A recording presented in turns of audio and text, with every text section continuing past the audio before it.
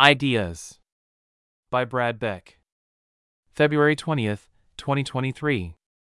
The world makes way for a man with an idea. Orison Swett Marden Ideas.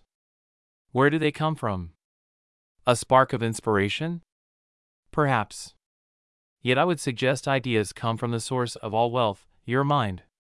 What then is the definition of an idea?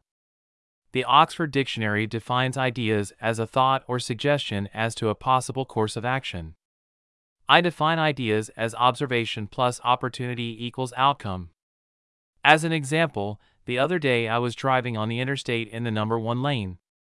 I came upon a car in front of me driving much slower than the posted speed. I checked my rearview mirror, then my side mirror. This was the observation. The car in front of me was moving slower than the posted speed. I checked my mirrors again, looking for the opportunity to change lanes once it was safe to do so.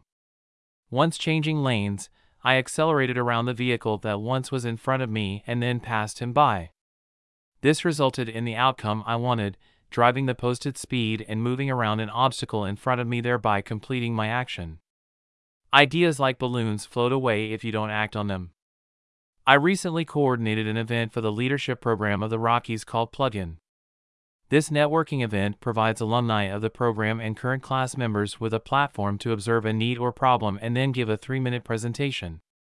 This occurs in front of fellow alumni on how they can engage in public policy or an idea to address that problem. Contestants then compete with peers for the most compelling presentation, the outcome of which is a cash prize for the winner. This year's plug-in ideas included education, parents' advocacy, healthcare, women's issues, the arts, media, and even comedy.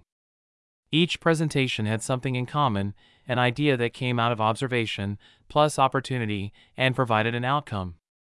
The winner was a colleague who was so fearful she almost dropped out of the competition, yet she faced her fear and shared her idea and won the competition. It takes courage to share an idea. Crossing ideas can cross-pollinate and create something new. Think about the last time you took a road trip. Most gas stations' bathrooms resemble nuclear waste sites.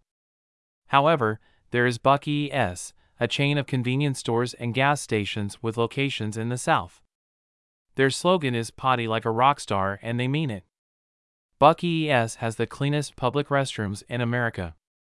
In 2012, Cintas ran a nationwide restroom contest and made it official for any roadside warrior.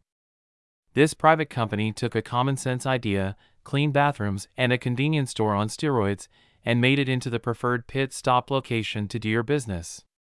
It took observation of customers' needs to solve a problem. My cousin has a property management company near a university. One of her biggest maintenance expenses was paying for a plumber in the middle of the night when a renter clogged their toilet. Her renters are often students living on their own for the first time and not knowing what to do when the usual substance clogs the commode. My cousin came up with a brilliant idea through observation and took the opportunity to stop making her plumber rich. She purchased dozens of toilet plungers and knocked on the doors of her renters. She explained what other renters had experienced on her properties and gave each renter a plunger and asked them to use it if their commode clogged. She reduced her maintenance expenses significantly, and damage to her property was reduced because she met face to face with the people who rented from her and gave them an outcome that was practical. She even topped the plunger with a roll of toilet paper as the cherry on top. Her idea created an opportunity for a better outcome for her renters and herself. I once had a customer who was under time constraints and never available to see me when I worked in her town. I had conducted good business with her in the past, and I knew she liked to frequent the French bakery that shared the parking lot with her business. I found out when the fresh French bread was baked and had created a sticker beforehand that I placed below the bakery's name with a corny note that read, "I just want a little slice of your time today." As I walked into the corporate office, the aroma of freshly baked bread filled the room. I handed one loaf to receptionist and said, "This is for you." And then I asked her to deliver the other loaf to the buyer I wanted to see. She did, and 30 seconds later the buyer came around the corner laughing at the simple, yet effective, way of getting her attention. She invited me back to her office, made me a cup of coffee, and we conducted a transaction that made us both successful. I observed an opportunity at one of her store locations, shared it with her, and offered a better outcome than what she was currently experiencing. Each of these ideas provides examples of people who observed a need, studied the opportunity, and took action to create a solution to a problem. In doing so, they flip the narrative that there are no new ideas under the sun. However, if you are observant and study what's around you, cross-pollinating ideas can create new outcomes. Don't pop your idea balloon with negative self-talk or the phrase, "One of these days I'll take action on that idea." My suggestion is to take action now. Study it. Read about it. Write your idea out. Concentrate on it. Create connections with it. Work hard on it. Make your idea come true.